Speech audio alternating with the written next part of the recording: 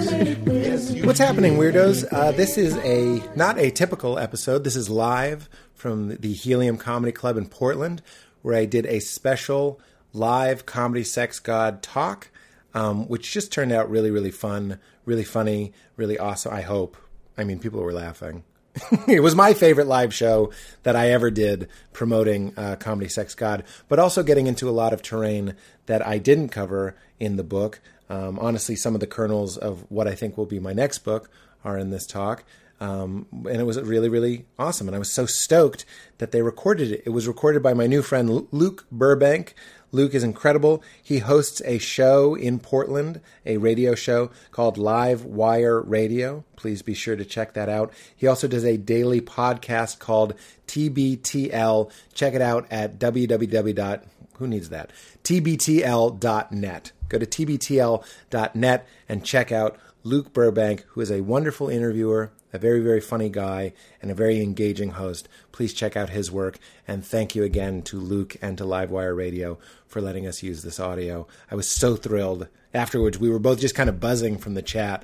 I was like, tell me you recorded the whole thing, and they did, and here it is. I'm so stoked.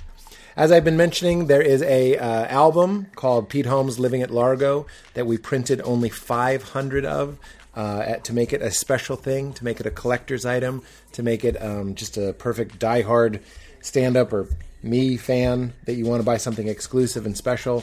All of the proceeds go to the Littlest Tumor Foundation, a wonderful foundation to support. We're not doing it for business. We're not doing it for profit.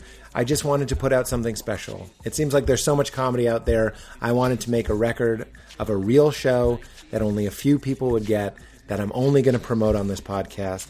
So thank you for listening. And as a thank you, if you want, go to 800poundgorillarecords.com/Pete Holmes, and you'll see the link there to my limited edition record, Living at Largo. Only 500 will ever exist. If you'd like one, go check it out at 800 Pound Gorilla Records. And I hope you enjoy. Let's see. Obviously, you can get Comedy Sex God. That sort of goes without saying. Largo. Oh, yeah, I got my live Largo show once a month. Go to largo-la.com. I also want to give a shout out to our Pete's Picks. Pete Picks, as you know, are not traditional ads. These are products that I used first and foremost and loved and fell in love with, and then reached out to the company to see if they'd be interested in giving you guys a promo code, and they did. The first is the original Pete's Pick, which I have here on my desk, which is Charlotte's Web Hemp Oil. Obviously, it's made from hemp, which is one of our great plant allies, but they use science to remove THC. THC is what gets you stoned, and they leave the body and brain beneficial CBD. CBD, for me, anecdotally speaking, is a wonderful mood elevator. It's an anxiety reducer. It increases my sense of well-being, my sense of calm. I love it when I travel. I love it when I'm working and I feel a lot of stress. I'm feeling a lot of stress at work. I will take some CBD. And the great thing about CBD as opposed to THC is it gives you that sort of edge removal quality without taking you out of the game. You can focus, you can work. In fact, I find it easier to write when I'm taking it. My brain just sort of eases into the flow of whatever it is I'm doing when I take a little bit of CBD. I like the original formula. It's used to be called Everyday Advance. It's original formula now. It's a little bit stronger, so it's a little bit more expensive, but I can literally just take a couple drops of it. It's almost sub-perceptual and just get that goodness glowing from inside of me. You can also they make hemp-infused balms and creams, so you can get it on you topically to soothe your skin.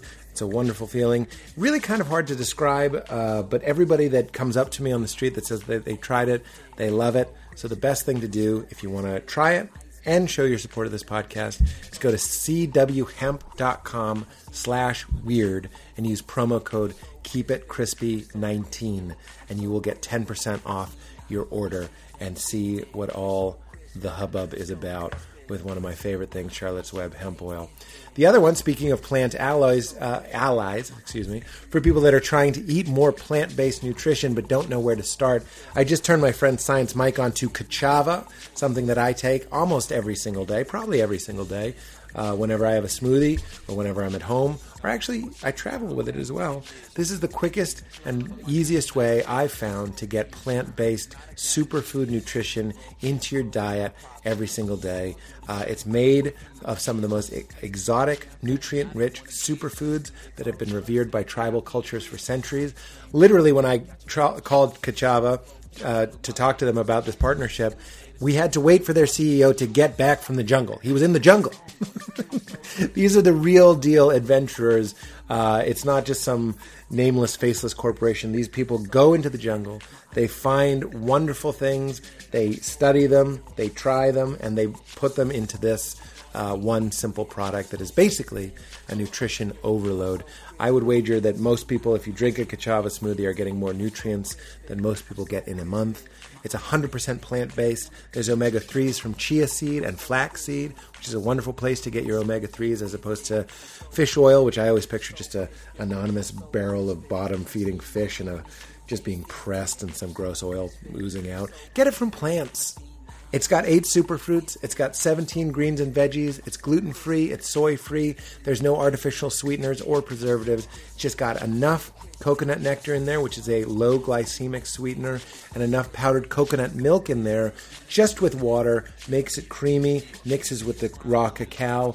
It's like a chocolate milkshake. They also make vanilla. Still has cacao in it. Still amazing. Digestive support built right into it. Adaptogens built right into it. 24 grams of plant-based protein. 9 grams of fiber. You drink one of these in the morning. Keeps you full for hours. It's basically like a meal in a pill. A lot of people, I didn't know this, take Ka'Chava as a meal replacement for weight management. I take it because it makes me feel amazing, helps me function at the top of my game. I love it. And as I always say, Val loves it. She normally doesn't like the weird hippie things that I bring into our world, but she loves Ka'Chava as well. So, if you want to show it and try it and show your support of the podcast, 20% off if you go to Ka'Chava, KACHAVA.com/weird. You'll get 20% and get some sweet, sweet Ka'Chava into your life. And finally, I want to give a shout out to MeUndies. I'm wearing them right now. Let's see. There's some sort... Oh, they're piñatas. They're pink with piñatas on them. I love MeUndies. I realized recently, not that long ago, that I was 40 years old and I hated my underwear. I hated that it didn't fit right. I hated the patterns. I hated everything about it. And I realized I was starting my day with something that was bumming me out. In a small way, but in a way that was lasting. Small things add up. And I wanted to start my day in a good way, with the softest, most comfortable, best-fitting underwear that I had ever found, which is MeUndies. I heard other people advertising it on podcasts, and I did a complete underwear overhaul for both me and for Val, and I absolutely love them. That's why they're a Pete's Pick.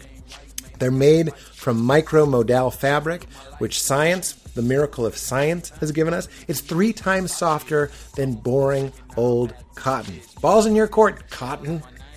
And they have wonderful themes. I know this sounds silly, but I look forward to picking out my underwear in the morning. They have Star Wars themes. They have weird pirate themes. They have obviously piñata themes. I put them on. Not only does it feel great and fit great, but it makes me smile in the morning. They also make lounge pants, which there's a good chance most episodes of this podcast since I found them, I've recorded in my MeUndies lounge pants. They get so many compliments. I have a pair with lightsabers. I have a pair that look like I walked through the set of the Max on Saved by the Bell. They're just like 80s lounge pants. They also make onesies made from micro-modal fabric. Softest lounge pants and onesies you've ever felt. Incredible. I also belong to their monthly subscription, which means in the mail, I get a new pair of underwear sent to me. And it's weird to admit, I really look forward to seeing what they send me every month. They have the most fun prints and colors. It's the best fitting, best feeling, best looking underwear you can buy. They also have normal colors if you're looking for like a formal wear or a big fancy date night. Yeah, they got you covered. Whether you want to be funky or normal, MeUndies got you covered. So, try them. I love them. Val loves them, and they have a great offer. You can get, I want to make sure I get this right, for first-time purchasers, when you purchase any MeUndies product, you get 15% off and free shipping. 15! So go to MeUndies.com/weird. That's MeUndies.com/weird. You'll get 15% off and show your support of this podcast. Are those MeUndies? How could they be your undies? I'm wearing them. Thank you to MeUndies. All right. That's it, guys. Enjoy my chat with Luke Burbank talking about a lot of weird, deep shit. I hope you enjoy it. Get into it. You made it. Thanks, everybody. Is this on? You can hear that's it? a mic in Portland. Well, you're in the front row. You can still hear. Is it on? Okay. It sounds medium compared to mine. Yeah, that's aggressive. I feel like that was your idea. I And also I don't tried like to that have we're this gonna be- chair like 1 inch higher than your chair. It didn't work out, though. Dude, Jon Stewart on The Daily Show. Jon Stewart's like 3'2". This is everybody tweet about this. Let's get a scandal going. But on The Daily Show, his desk was like a pharmacist, basically. He was up here, and then when he came down to say hello, he was hi. He was down there. It was wonderful. We all love him, but he's small. You don't have to back away. He's a national treasure. I'm so glad you're here. You don't. I really am. This is Luke, everybody. We're fast friends. Luke. And It sounds like boo. Yeah. Go with the second part because the Lou considering sounds. changing my name to Ray because it'll sound like yay. Yeah, that is a me joke. I knew we were friends. That is a me joke. I would yell it, and that's what would make it mine. I love that the announcement before the show, they were like, no heckling. Did you notice? I bet some of you noticed this. No heckling during the show. Which means when the show's done, feel free to linger. Be like, this sucks! Like, it's okay. And I also love, it's courteous. I'm sure the guy did not write it, but it's like, please take this time to finish your conversations, which I love that we're all having like deep enough conversations that they need summation. Like you're all going to be like, oh, we're about to start. And that's when I decided to stop eating buffalo. Like a therapist trying to back time Yes. where you are in the session. Right. I'm always like, I'm working in radio. I've got my eye on that clock, and I can feel when Tara, my therapist in Bellingham, when she's starting to really like wrap the conversation up. Let me ask you this, Luke. I'm going to ask you a question. Some people do, some people don't. I'm not going to tell you which one I am. Then we're going to get a poll from the audience. Do you mind that your therapist is only listening to you because you're paying him? It's a real question. It's fair. One helpful heckler. Don't swarm on her. That was fine. It is fair, right? Well, I'm going to ask you afterwards, too. We're going to talk about this. I like it. You like it? Yes, because it means that there's a professional dynamic to what is going on. She agrees. Because if it's just your friend, Yep. I'm thinking to myself, man, they're tired of hearing about this. But I'm That's paying it. Tara $160 an hour. Yes. I go and see my Tara, Dr. Gary Penn, whose book is Who gets available a shout now. out in the book, right? Yes. And I pay Dr. Gary Penn cold hard cash so I don't have to go, I'm sorry to keep talking about my mother. That's what you have to say. He's so I don't lose friends. You know that one friend who doesn't go to a therapist and every time you see him, they're like, my dad, at it again. And you're like, fucking pay somebody, Steve. Pay somebody and shit elsewhere. I was about to bring up something that Charlie Sheen said about paying people to have sex with him. Dude, I actually think he's quoting Humphrey Bogart because I often say this when I have this conversation. Yes, I'm seeing other audiences. Is Humphrey Bogart said, with sex workers, you're not paying for the sex, you're paying them to leave. You're paying them to leave afterwards. Yes. I know, it's a little bit before the sex. I'm doing it Don't wrong. leave before the sex. If that's your thing, it's called a talk job. I would be a talk job guy. I'd be like, how are you? What happens when we die? And I'd give them $100. What do you pay? I don't know. I'm just kidding. No shame in the game. I don't know why I picked on you. So do you mind, madam? I like the transaction. Yeah, it keeps things clean. Keeps it clean. And even though that Humphrey Bogart thing, which Charlie Sheen said, I get it. It keeps it clean. Yes. Kind of. Not in your genitals. That's going to burn for a few weeks. I am one of the many things about the book that I'm excited to talk about is the topic of dry humping, though. Yeah. Which that's a little foreshadowing for later on. But Well, let's do this, Luke. I want to start with dry humping.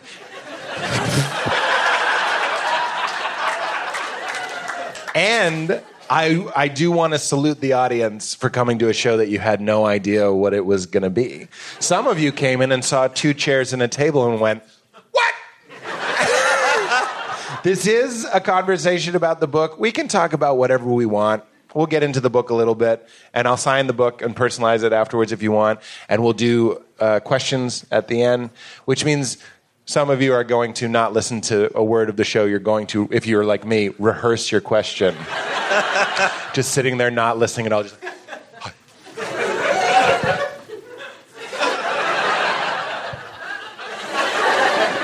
Pete, hello. But, that's fine. But I want you to enjoy the show. We're going to talk about anything, the meaning of life and all, and dry humping. Let's talk about dry humping. But thank you for being brave and coming to something that you didn't know what it might be. Well, you knew Pete Holmes would be here, and that's pretty cool. Let's give it up for Pete one more time. Oh, Luke. Yeah. Oh, Luke. That's very sweet. Like you, I grew up in a very evangelical environment, and I felt like the topic of dry humping was woefully undercovered in most... And overcovered. Indeed.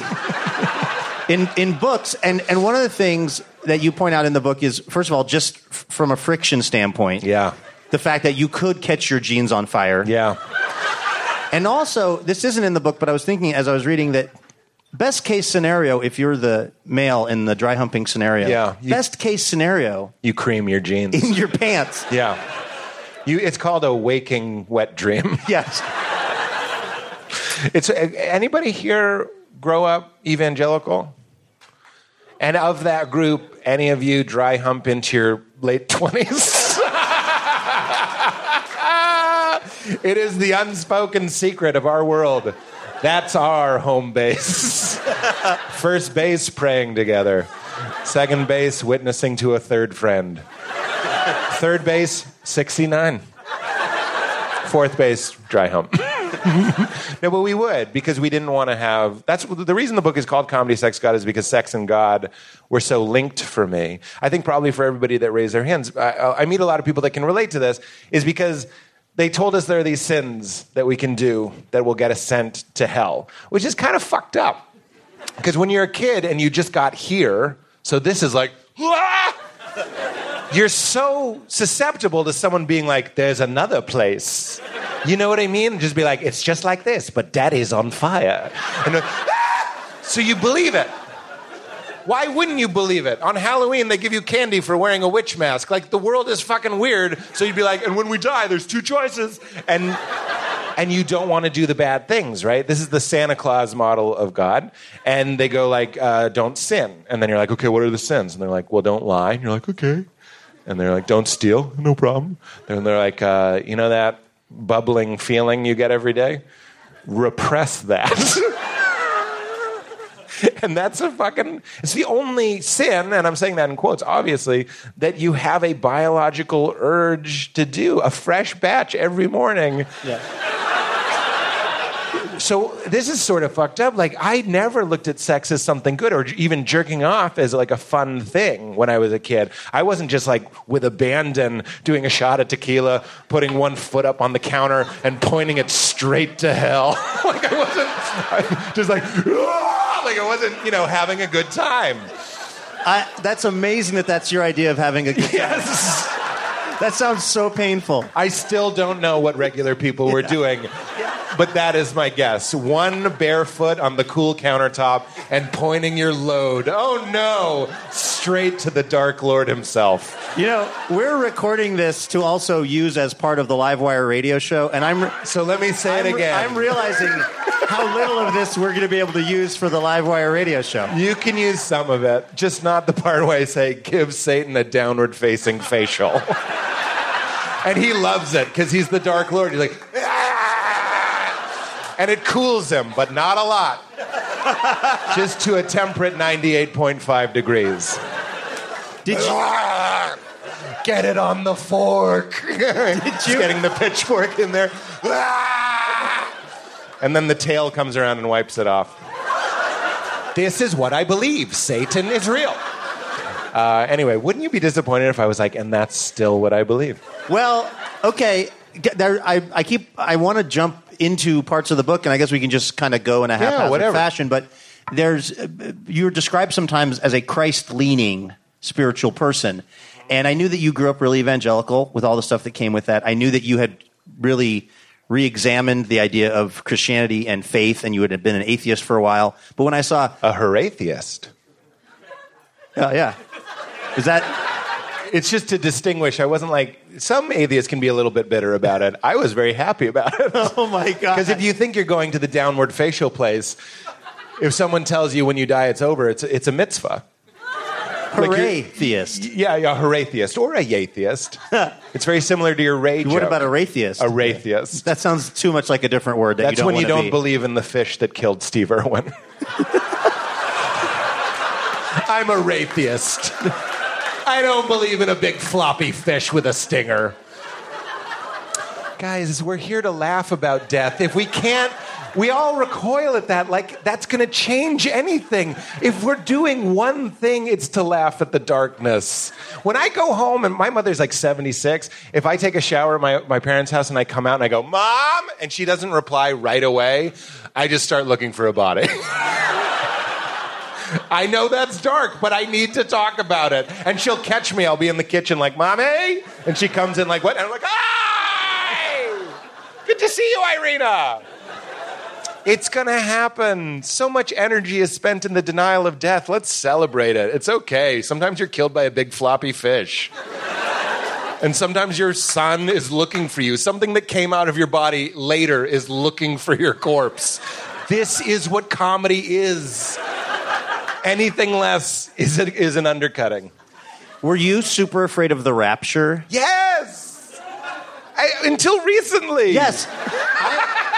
For many years of my life, I went to bed every night thinking, this is going to be the rapture. Yeah. And for some reason, the song that triggered me feeling especially bad was the song Simply Irresistible by Robert Plant.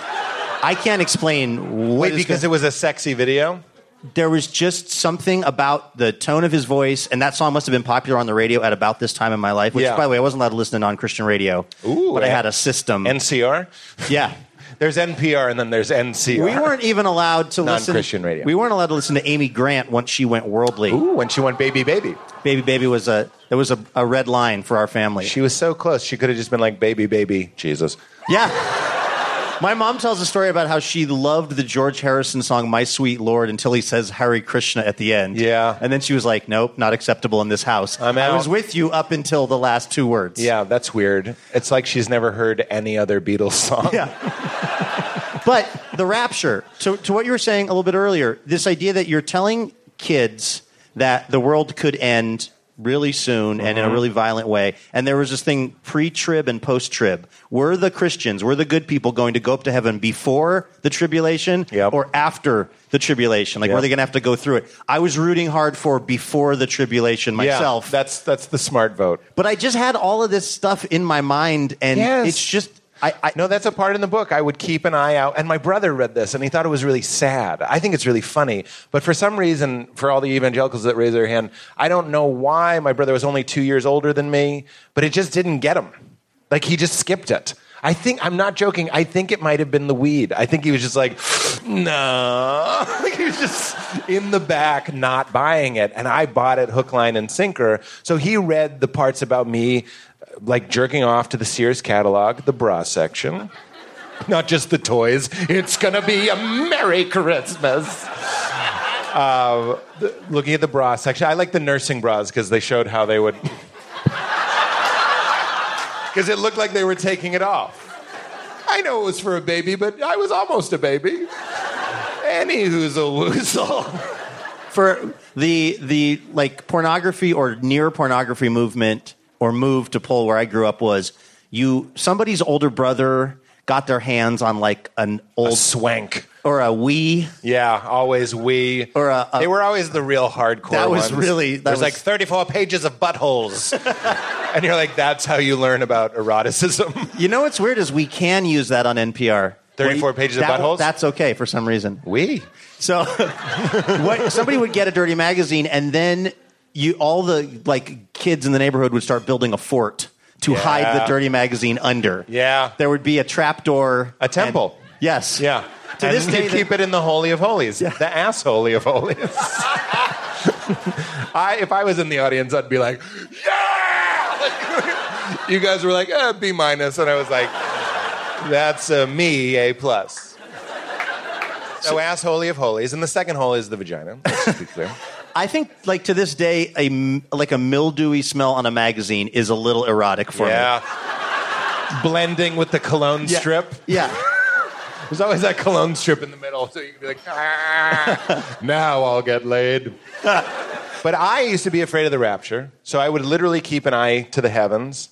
I had a joke about it on one of my specials where I was like, I was tempted to masturbate, but I was afraid that Jesus would come back while I was coming back.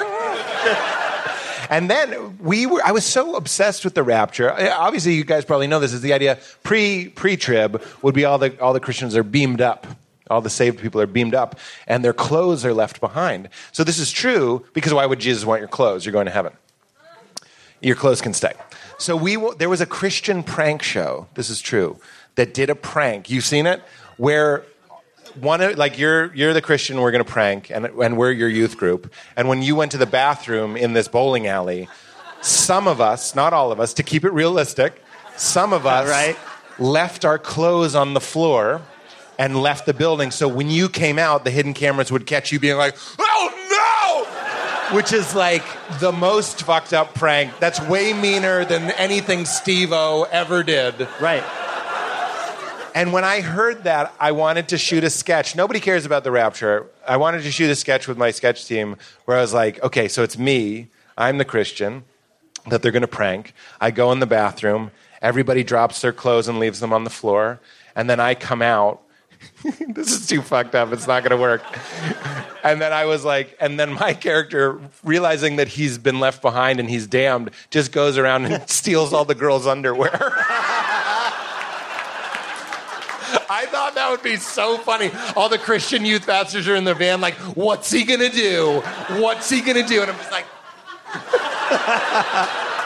oh, this is my heaven. You're like that guy in that Twilight Zone episode where all he wants to do is read books. Yes, the broken glasses. All you want to do is sniff panties. Yes. But you fall and injure your nose. Well, that goes back to the idea, I didn't enjoy masturbation, right? It was always something shameful. And that's why the book is filled with all these shame stories. And again, a lot of the people that grew up religious, and maybe even a lot of you that didn't, there's this, especially sex shame. There's, body shame. The church figured out that we feel bad about our bodies, even if you're very woke and never had any religious trauma. You probably that's why everybody poops is a book.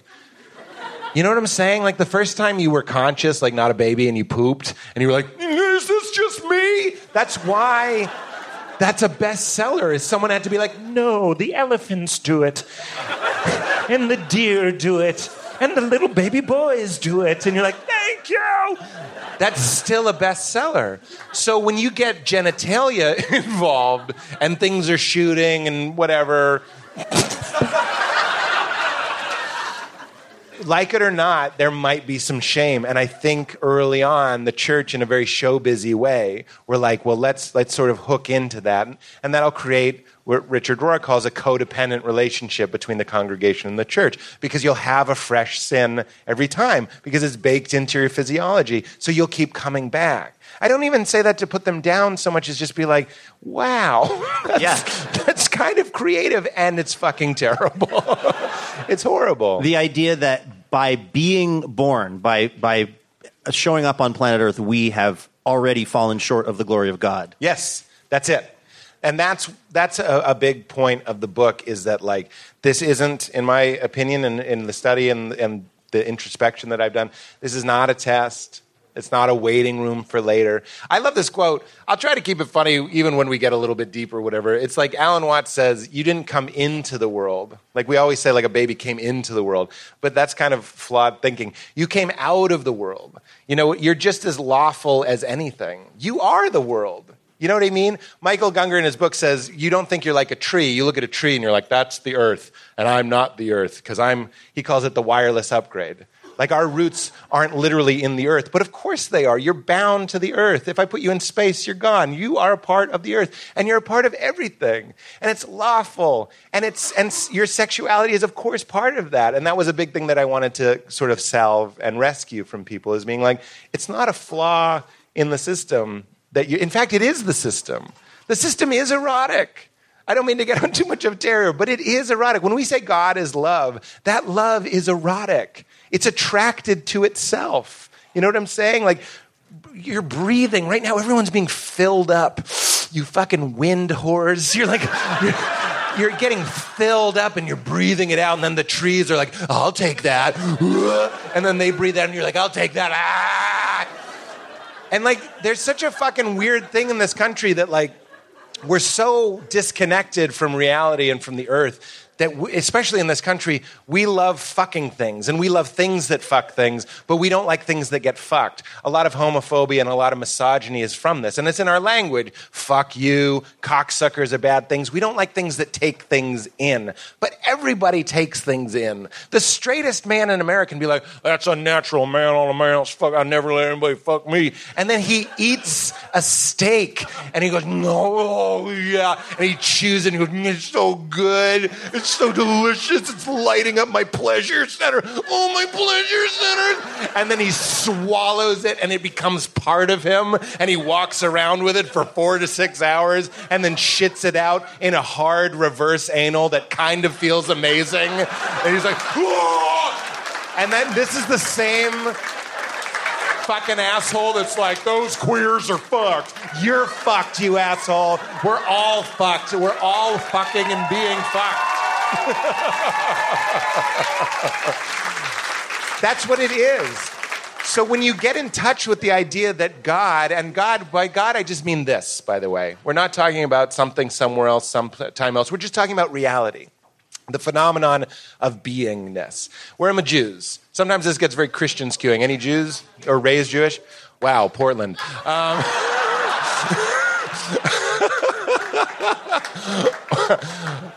But you know, it's in the Christian Bible as well. Is when Moses asks God what his name is, God says, "I am." He says, "I am that I am." Right? When I was a kid, I thought God was being cheeky, like a gangster. He was like, "What's my name? Don't worry about it. My name is my name. Okay? No more questions. I'm a burning bush. Deal with it." You know. But he's not. Yahweh was just our first understanding of the concept of being. God is being. God is consciousness. And this sounds new age. It's as old age as it gets. It's in the fucking Old Testament. It's the old one.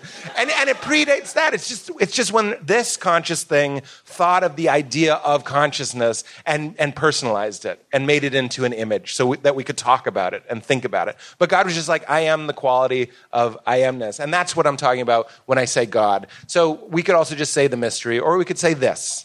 But we often say God is love, right? But that is an erotic love. Like I'm saying, it's called the Big Bang, for fuck's sake. You know what I'm saying? This is the cum shot. I'm sorry. This is. You are a divine or cosmic cum shot, and you are not a stranger here. You are not, you're not under the microscope. Let's see what the cum shot does. It's not like that. You are a lawful unfolding and a divine and inherently worthy expression of all that is. And when you start seeing the world that way, you stop feeling like such a stranger.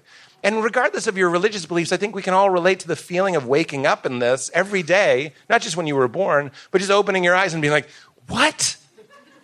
Then we all go around just talking about our pants? Where'd you get those pants?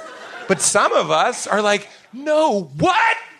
What? This is fucking crazy. And Ram Dass says it's like, so... Will you explain who Ram Dass is for folks that don't know? Ram Dass, he was a professor at Harvard, And then they started taking a lot of LSD. And this was in the 60s before, people really knew what LSD was. It was new in the West. It was new in general. It had just been invented pretty much, which is another story. That's a great story. But anyway, he took it. They started exploring it. And then him and Timothy Leary, you know Timothy Leary. Timothy Leary went like the iconoclastic route, and Ram Dass went the Eastern spiritual route because he wanted to figure out how you could get to those places without psychedelics. Because if you've taken psychedelics, and I hope you have, and if you haven't, it's okay. But if you have, it can be. Sometimes it's just clowns slapping you, and people people come up to me all the time. And they're like, "I took psychedelics because you told me to, and it was just clowns in a rotating windmill slap for 4 hours." And they're like, "Where's the spirituality in that?" And I'm like, "I get it. It's not really what you see; it's that you're seeing with something." Does that make sense? Yeah. It doesn't matter. It could be clowns. It could be Yosemite Sam. It could be completely non-spiritual. You're just recognizing how the equipment works because it goes, "Oh, you think this is reality? Well, what do you think of this?" And you're like, "Oh, I got to rethink this." And that's a really important thing that happened. So Ram Dass says, who we are is consciousness, right? This is called the true self in some of the mystical traditions. Your true self is what my baby is. My baby is 8 months old. She just is isness. She's just one with being.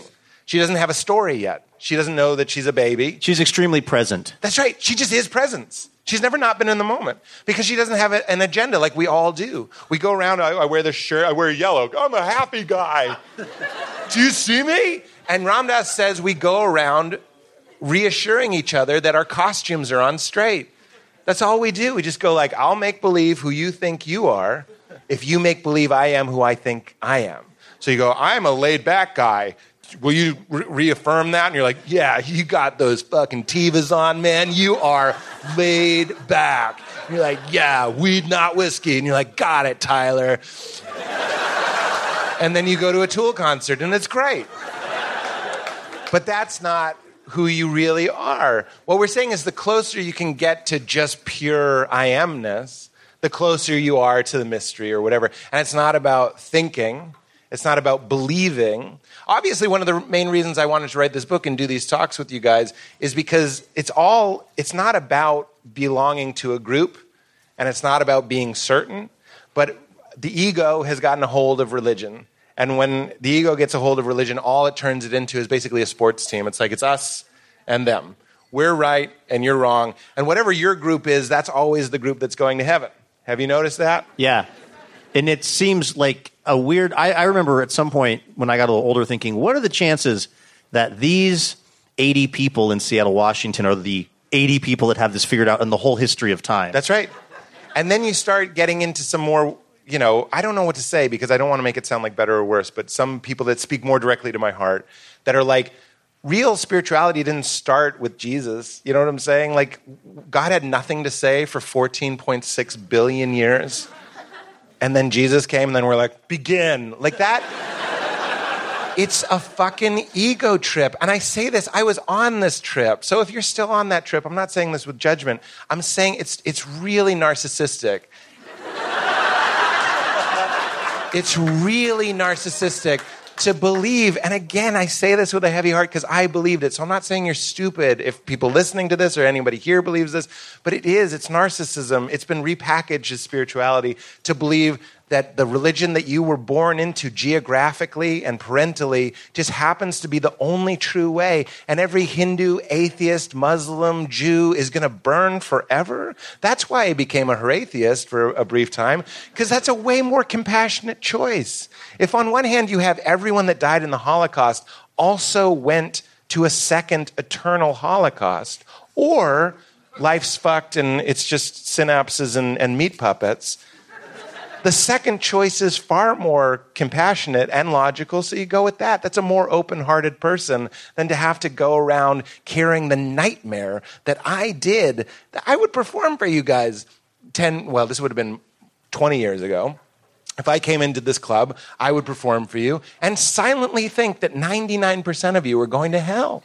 That's a fucked up thing for me. That's why I like the guys with the bullhorns that you see sometimes in big cities. They're like, repent, repent, repent. And I'm like, yes, Be as crazy as your beliefs so we can identify you.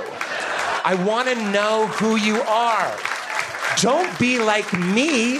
Don't be some fucking weird doctor that's like, you have a week to live, but it doesn't end there. And like, you keep that to yourself. Right, because honestly, the guy with the bullhorn is making the rational choice. If you truly think believe a train is that coming, everybody who you're talking to is going to suffer eternally, you should be doing nothing else day or night other than trying to witness to them. So when I was a kid and I believed that, what grown-ups had told me, because they had khakis and keys. They had khakis and keys and facial hair and money. And I was like, ooh, he must know the secrets of the universe. Why wouldn't I believe him? I say in the book, these are the same people that told me not to swallow hot peppers or not to like all the good things, like how to be alive in the world. And then they're like, also this. Why wouldn't you believe them? But the thing is the more... After we covered briefly that my wife left, I lost my faith and all this stuff. I lost my train of thought. What were we talking about? Yeah, I know. That's what made me lose my train of thought.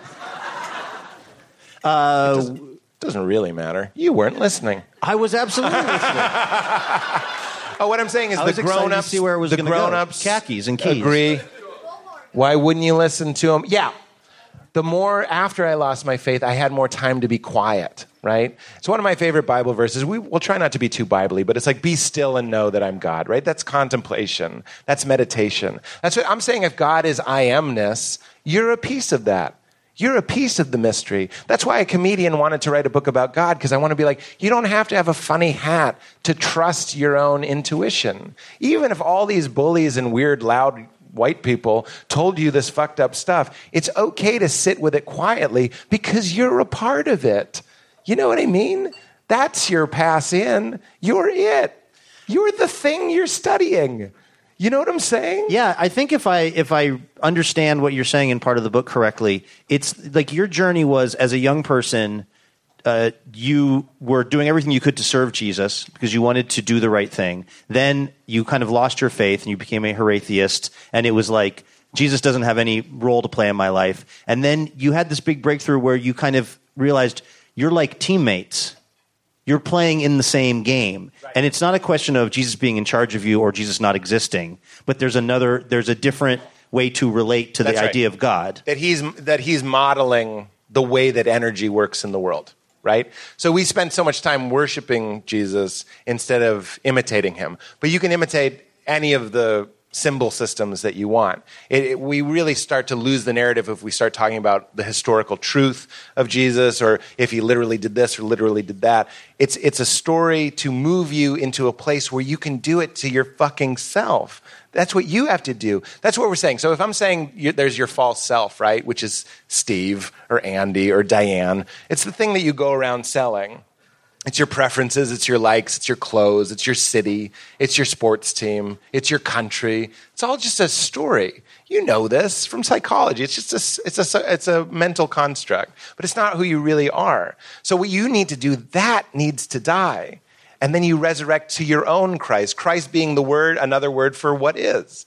And your union with what is. Here's why, though. I don't care if you believe with how I articulate it. If you're like, this is exactly right. I'm going to hold on to this because I want to say this to other people, or I want to say it again to myself later when I forget. I'm glad, but that's not my point. I'm not trying to make anybody into a clone of me so we can be the right team. That's more ego shit. I'm saying when you start to identify in your inherent place with what is, your at-homeness. That's what holy means. Wholeness. You're here. You belong. And identifying with your real self, that's where the anxiety goes away. That's where the fear goes away. Anxiety and fear, or peace, let's say the opposite. Peace can't exist in the ego at all. Maybe for 5 seconds. Maybe the first bite of ice cream and you go like, everything's great. And this is straight Ram Dass. You finish the ice cream and you want a glass of water. This is what it's like being in one of these fucking embarrassing systems. You eat the ice cream, you feel a brief moment of contentment. That's just how the brain works. The brain is trying to train your animal, and it says like, good, you're eating something high calorie, high fat. That's good. It'll keep us alive. Eat more of that. So it gives you a little dopamine, right? And this is how we live our lives, is chasing happiness. When really bliss exists in detaching from the story of the guy that wants the water, and then he drinks the water, then he has to go to the bathroom, then he's bored, then he watches TV, and it's 2019, so he watches 9 hours of TV. And then he's tired, so now he has to go to sleep, but then he has to get up, and then he's groggy, so he has coffee, then he takes a coffee shit, then he has to wipe, then he's wiping for too long, so he has to take a shower. You know what I'm saying? Like, happiness, circumstantial happiness, is fucking bullshit. Give up. Give up. Can I ask If you're not happy on the plane to your vacation, the beach isn't going to save you, dumbass. It's not going to save you. The way you are on the plane is how you're going to be on the beach. And the way I am right now is how I'll be when I'm dying. When I'm dying, I don't want to be like, I sure was on TV a lot. You think that's going to give you any comfort when your air starts getting thin? I don't mean to be too morbid. Do you really think that's it? Or do you think you're going to wake up to who you really are and realize that none of this is going anywhere? If you want to get real Buddhist with it, nothing's happening, and there's nowhere to go. That's peace. So it's learning how to detach from the story. That's where I found. So I don't want you to agree with me. I want you to be free. I want people to be free from this bullshit. But then how do you also remain in life as Pete Holmes had a TV show on HBO? What if I was raptured right now? You just pick up my underwear? Oh, yeah. He's been traveling. Because I hear everything that you're saying really resonates with me, and you're describing a way of being that is so much less stressful than the way that most of us, myself included, are actually operating on a daily basis. And it just sounds like, yes, we should all do that. But then you're somebody who I think is seeking to do that, but you're also very much engaged in the real world. Yeah. I lose it all the time. Absolutely. And that's super important to say. I'm not fully there. All you can do is increase your percentage of how often you're in the moment, basically, that you're owning the bliss of being. Not the bliss that the stewardess gave you, your peanuts or whatever, and now you're happy, but just the bliss that you're on a plane. And I don't mean thinking about bliss. How lucky I am to be on an airplane. You know the percentage of people that got to fly? That is exhausting. It is exhausting to try to live in wonder and be like, water. These molecules are wet. Whoa. Fuck that shit. I'm talking about unlearning stuff. I'm talking about getting... So to answer your point, though, to answer your question, is like, of course I lose it all the time. And then it's all the game of coming back. It's the same as meditating. People don't want to meditate because they're bad at it. I'll let you in on something. Everyone's bad at it. That's what it's about. It's not thinking nothing. It's when you think something, having enough compassion for yourself to not get worked up and just go back. That's Sharon Salzberg. It's all in the going back. So I've been on 3 planes in 3 days and 3 cities in 3 days. Yeah, there have been moments where I'm grumpy, and you use the grumpiness instead of resisting it, and this is Buddhism again, instead of resisting it and being mad at yourself, use it as an alarm clock. Oh, shit, I forgot for a second. And that's this. This is life, remembering, forgetting. And one of the reasons I like talking about this with you guys isn't because I have the answers, and I'm here to give you the answers. It's because in talking about it together, I remember. I'm talking to myself. With you. And the reason to do it live, I know people can listen to this on the radio or whatever. Not very much of it so far.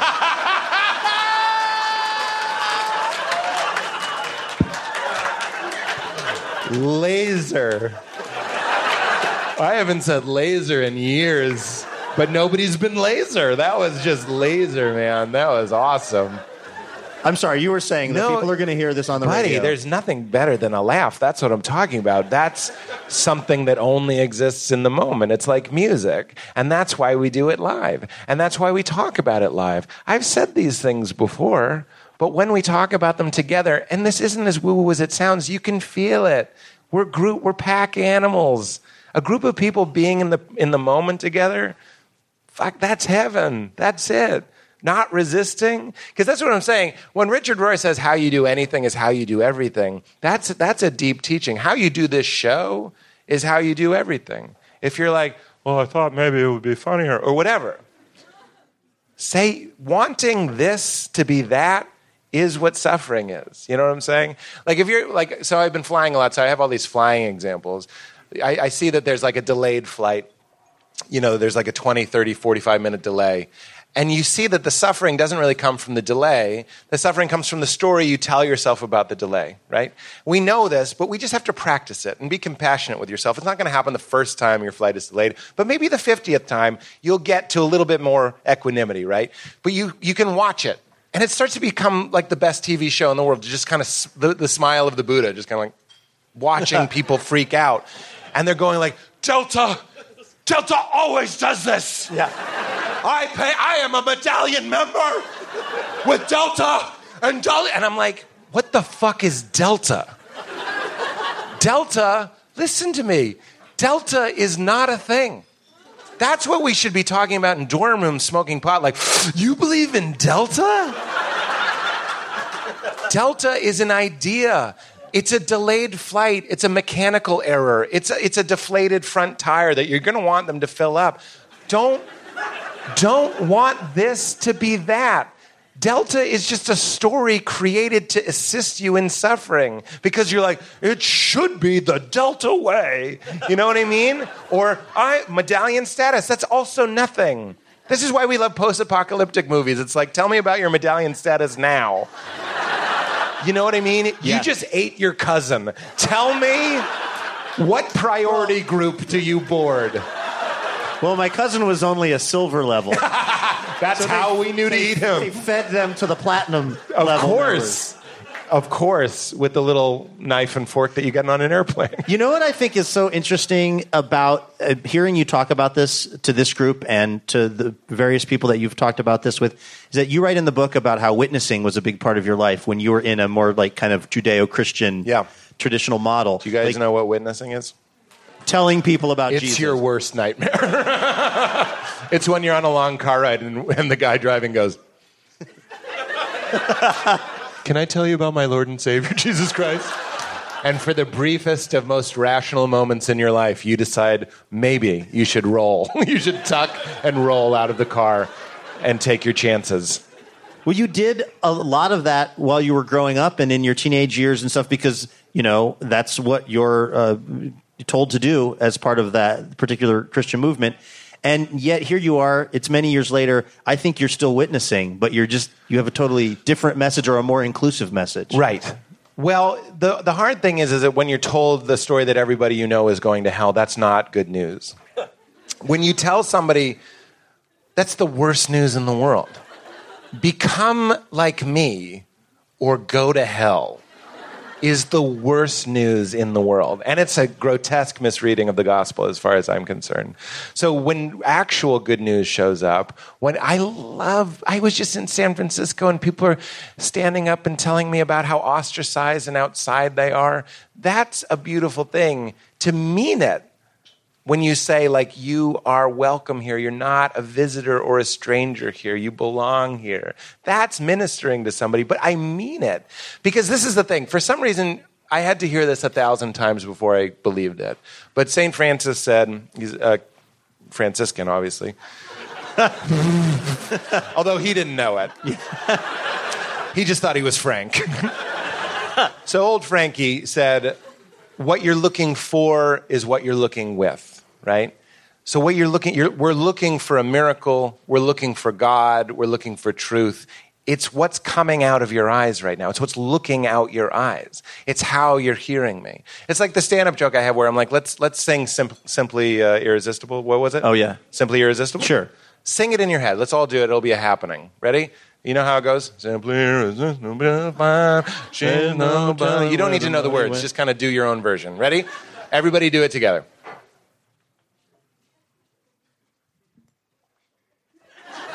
Whoa. That's the part of the song I was on. I'm sorry. I was there too. The question I asked in my stand-up was, how are you hearing that? That's the phenomenon of consciousness, and that's what you're looking for. So when we're looking for God, you don't realize you're using God to look for God, which sounds very New Agey, but we're back to Moses and I am. My name is I am. You are too, and you're looking for it. So this is when Eckhart Tolle tells stories about, like, he says that we're like beggars. We're sitting on the street corner asking for change, sitting on a box. Someone says, what's in the box? You say, I've never looked, even though you've been sitting on it for your whole life. You look in the box and it's filled with gold. Okay, that's a great story. It's like kind of cute. It's like, okay, fine. What does it mean? It means it's already here. You're already complete. You're already it. This is very Eastern, but it's the same thing that Jesus is saying. Saying the kingdom of heaven is here, but men don't see it. He says it's in you. He says, I am in you. There's some gospels where he's more clear about it that they took out, but they were in there. And there's a lot of stuff in there that is also pointing this direction as well. So for some reason, it sucks that when I say this is the miracle, that you're using a miracle to look for a miracle. Right? When I say life is a miracle, it sounds like bullshit. It sounds like something Rachel Ray would say while tossing a salad. You know what I mean? It's been ruined. Everything's been ruined. The deepest truth. It's right in front of our face, but it's been ruined. To sell salad. To be like, this is the miracle. And it is.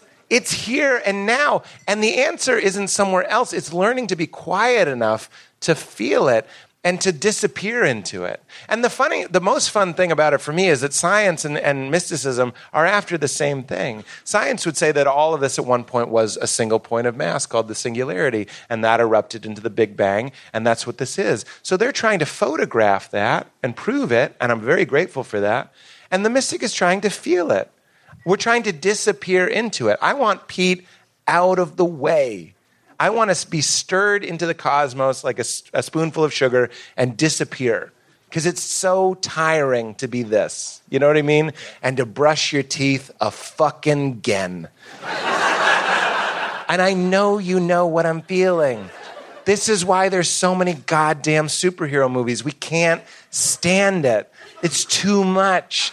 So we don't think about it. And religion's been turned into being gay is evil and being any other faith is evil. It's embarrassing to be religious. That's why I'm trying to say, okay, great.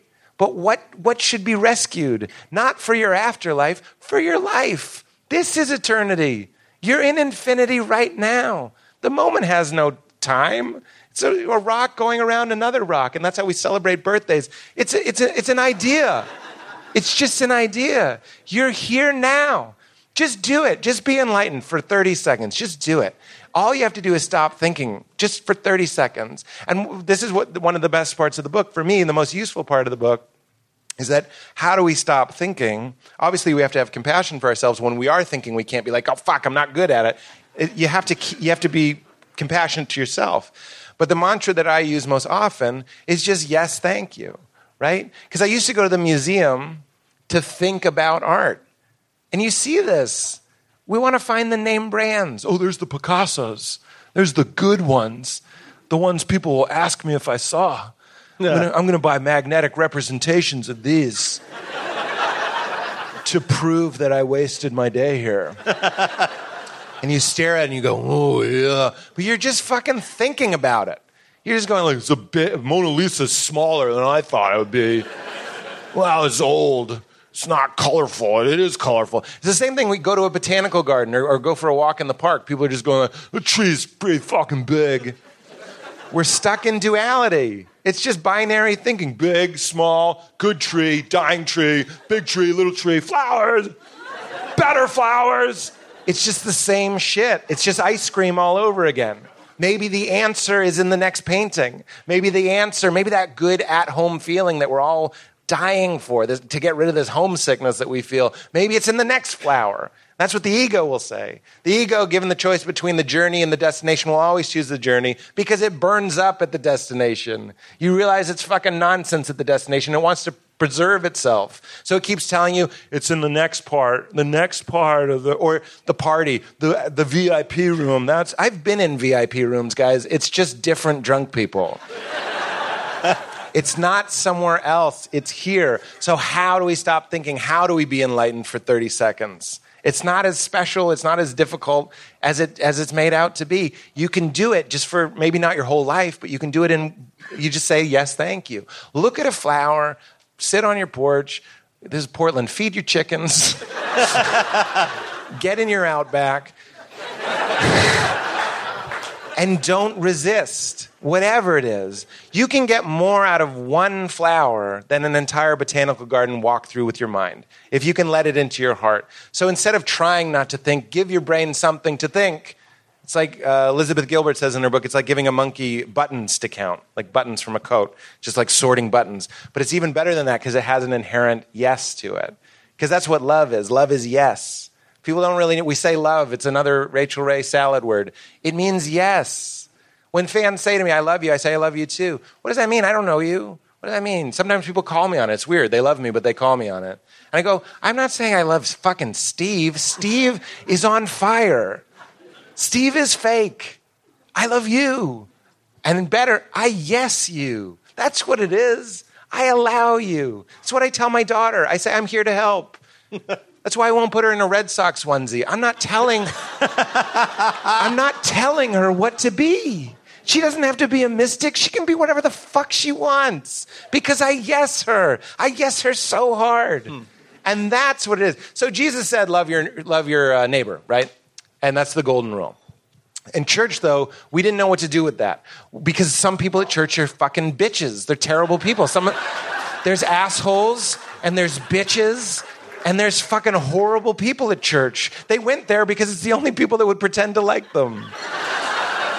And I have compassion for them. And what we would do, though, is would be phony. So some woman named Kathy, who's just the worst, would go home and because Jesus told us to love our neighbors, would try and think of reasons why we loved Kathy.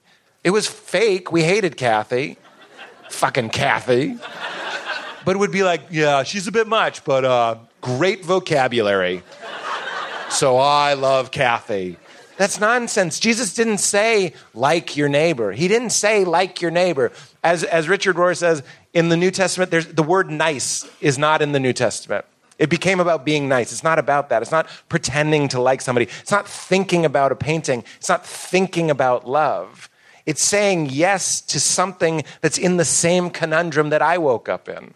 I woke up here confused and frightened, and I'm going around, and I'm like, and I die one day. We don't know what we're doing. You can say yes to their consciousness, to their isness, and you can love that, and say, I don't want to go to your one-woman show, Kathy.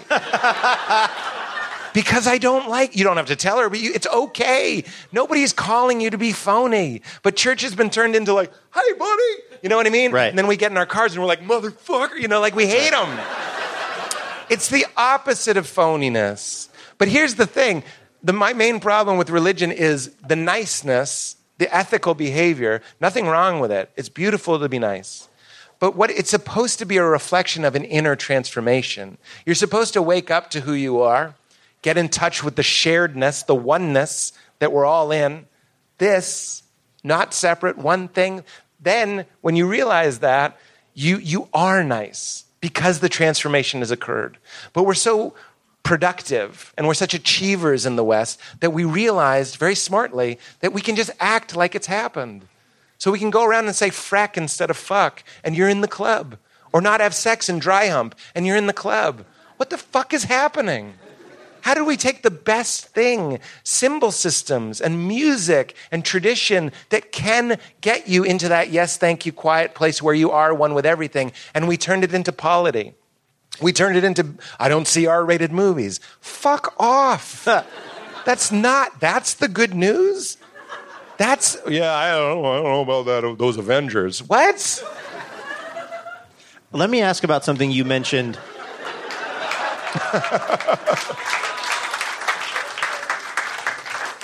I thought I lost you.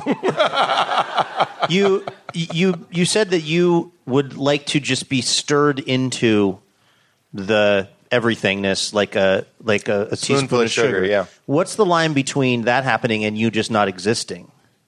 Well, you do stop existing, and that's a tricky thing. And that's why we resist this. That's why so few will do it. It's fun that we're having fun and we're talking about this and we're laughing. And also at the same time, I'm selling like sort of the last thing your false self wants, which is death. I'm selling death. But that's spirituality too, is die before you die. The whole thing, it's not a test, But there's a thing in Taoism, he who finds his way in the morning can gladly go in the evening, because you realize who you are. And you start to look at death more like, the Chinese say death is like the air in a vase breaking and just rejoining the air outside the vase. Or it's like a drop of water going back into the ocean. When you realize oneness, it's not just like a fun thought experiment. It actually reduces a lot of stress that we have about this clinging to life, which, again, straight Buddhism, the more we're clinging and attached to life and to our false self, the more we suffer and the more we fear it going away. So there is a great freedom in realizing that nothing's happening and that nothing's really here. And there's something in us, we call it the ego, that's like, fuck that. I'm going to make a new flag and I'm going to put it on the top of a mountain and I'm going to get a trophy. That's why it was important for me to write about crashing. There's this great Jim Carrey quote, which is, smoking. I'm just kidding. Let me just, since there's a possibility this will be a radio show, let me mention Crashing was your really great show on HBO. Thank you. Wow.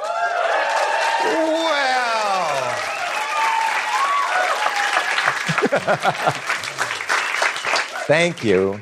And it was a dream. I was just watching this annoying YouTube video where it's one of those things where it's like, live your best life. And they were like, get a job you love. And I was like, that to me isn't real freedom. Because I've had the best job you can get. Having your own HBO show with Judd Apatow and getting to make it and act in it and all this stuff. I mean, it pretty much, my ego couldn't have thought of a better bell to ring. And I rang it. And I write about it in the book. In the second season, I was really, really numb. I was super, super numb. So this is what I'm telling you, is like the story is a lie. I know, because you're probably like me. I'm like, I'd rather find out for myself. Thank you very much. Good. Go for it. That's the Jim Carrey quote. He says, I wish everybody could have their dreams come true so they could see that it's not the answer. We don't want to give that up because we don't want to stop playing the game. I'm saying you don't have to stop playing the game. I'm still trying to achieve. It's fun. You know, Indiana Jones could realize that the statue in the temple is beautiful just in the temple. But it's also really fun to steal it and run from the boulder and get on the plane. That's where the juice of life, the excitement of life is. That's fine. Play it. Just have a part of you that's a little bit detached from it and smiling and knowing that it's not who you really are, that it's just a dance. It's just a game. And we can be compassionate, we can protest, we can defend, we can speak up, we can fight injustice, we can work for each other. All of that stuff is very real, I understand. And there's another subsystem happening that isn't as connected to the drama of our lives. Were you the one that said this, maybe on Conan O'Brien's podcast, about the idea that sometimes to help someone, if they were standing like on a train track, you would have to push them to save them from a bad thing happening? But it was to the question of like, that's interesting. You mean not into the train? You mean it like, yeah, unless it's Kathy. Yeah, Kathy. 100% into the train. Kathy's got to go. But this idea that sometimes you have to do something with people that feels un-namaste. Yeah. But it's what needs to happen for them, or I guess what needs to happen for you, because you were kind of just alluding to this, but I think there's this thought that the idea that you're describing means that you have to be okay with everything that happens, and that people can trample all over you, and you're not allowed to have opinions. See, okay, so we're talking about the universe sort of pushing me, or my circumstance pushing me. So there I was at what I thought was the top of the mountain, and I was very depressed. I was really in a bad way. And just numb. It wasn't really down in the dumps, but the word I use in the book is a malaise. I didn't feel anything. And that was a really scary thing when you're shooting a scene with Bill Burr and he literally goes, if you're not happy now, you'll never be happy, because he thought I was happy. He went, dun, dun, dun, dun, dun, dun. And then he said that. So that's an uncanny impression. Dun, dun, dun, dun. He's my favorite comedian, so it's in love. The new special, dun, dun, dun. So we're on the golf cart with Bill Burr. So what we're talking about, I think what we're talking about, and this is one of my least favorite things that people say, is that everything happens for a reason. But when people say everything happens for a reason, most of us, especially when we're going through something, we just know that that's fucking nonsense and we hate it, right? And I agree with you. From the story level, from the ego level, my dad, for example, would say everything happens for a reason because my wife left me, but then I got an HBO show out of it. So it'd be like, who's laughing now, Peter? You know, like, you showed her. You went right to the top. and now you're the king. And I'm like, okay, everything happens for a reason. I knew God had a plan, Peter. It's fucking nonsense. I could have been hit by a bus the day after my wife left me. Where's your reason now? And that often happens. And even if your life does go swimmingly, at the end, you die. What's that? What's that? Just at the end? At the end, that whole everything happens for a reason thing kind of goes out the window. You know, we always mean it from an ego level. We mean you got hit by a car, you broke your leg, you lost your job, but that's when you got that new job that didn't mind that you had a broken leg, and that's where you met Kathy, the bitch. But you love Kathy because you love a firecracker. And that's what we mean when we say everything happens for a reason. What I'm saying, what I'm suggesting, and I'm not making it up, it feels right in my heart, and it's in a lot of, it's in Hinduism, it's in Buddhism. It's the idea that who you really are, the true self, we could call it pure consciousness, call it your soul, call it your Atman, just what's looking at your eyes right now. There's another game going on with that. So circumstances of your life, of your storyline, are sort of shaking you to wake you up, to get you to let go and go like, oh, right. That was all, it was all on fire anyway, and I'm already free, and I'm already enough. So that's how I see suffering now. Did you reach that point with your TV show? I mean, did something change for you that allowed you to not have the malaise? Well, I think the reason I had the malaise was because I had tasted this spiritual stuff, or whatever you want to call it, soul identification, and then I got lazy, and I just assumed it would just stay there. Like, I've had it, I got a little taste of enlightenment, and now I'll do nothing to maintain it. Not to mention that you're getting pretty famous, you're presumably getting paid a lot of money. There's a lot of things that are not related to the being enlightened thing that are now taking up your That's exactly attention. right. And you start to believe that. So I write in the book, I started going to more 2 entree dinners. This is what rich people are doing, by the way, is if you're like, should I get this? Why is it my dad? Should I get this or should I get this? I'll just get both. That's like, and that is the saddest thing in the world to me. There's a Chinese proverb where they're like, hell is a long table and everybody has these long chopsticks like pool cues, and they're trying to feed themselves and they're all starving to death because they can't get the pool cues to their mouth. So it's this horrible, emaciated room of suffering people. And then right next door is heaven, and it's the exact same situation, but they're feeding each other. I know, right? I had that same reaction internally. If that doesn't give you the chills, what are you, the T-1000? Get out of here. So I started to believe that more money, more alcohol, more food, desserts for the table, all of that stuff would make me, because it's not really my fault. It's the story that all of us have been sold, that that's the best thing that can happen. But the best thing that's happened is already happening. You know, it's our mind that's robbing us from it. That equanimity that is your birthright, that is right here and now. How you do this is how you do it. So we can do it right now. I love just reminding us that, because I'm reminding myself. We can do it right now. It doesn't matter how many desserts or how many producers are at the table or whatever. It's not about that. So I needed to, because I had had that sort of taste of mindfulness and meditation or whatever, and then I stopped doing it and started believing my false self really hard, it was worse because I was homesick for what I just had. So once you're in there, you know, nothing else is going to really do. And that's what I don't hear a lot of, like, vitality and juice and sex and life being sold when it comes to spirituality. I just hear, like, you should do it. It'll make you a good person, make you fit in, it'll pay out when you die. I'm like, no, it's tapping into the source. It's where the good stuff is. It'll get you high. It'll get you high. And not because things are going your way. And yes, I'll have the creme brulee and the tiramisu. Then what? Diarrhea? You know what I mean? Like, presumably. Opt out. Die before you die. And then enjoy heaven now. I'll give you a very obvious and less nuanced or elegant example of this than all the stuff you've been saying, which has been really kind of blowing my mind, honestly. Because I travel a lot for work too, have weaseled my way into whatever airline status you need to be at where you get to be in first class a lot. Medallion? We're going to eat you second.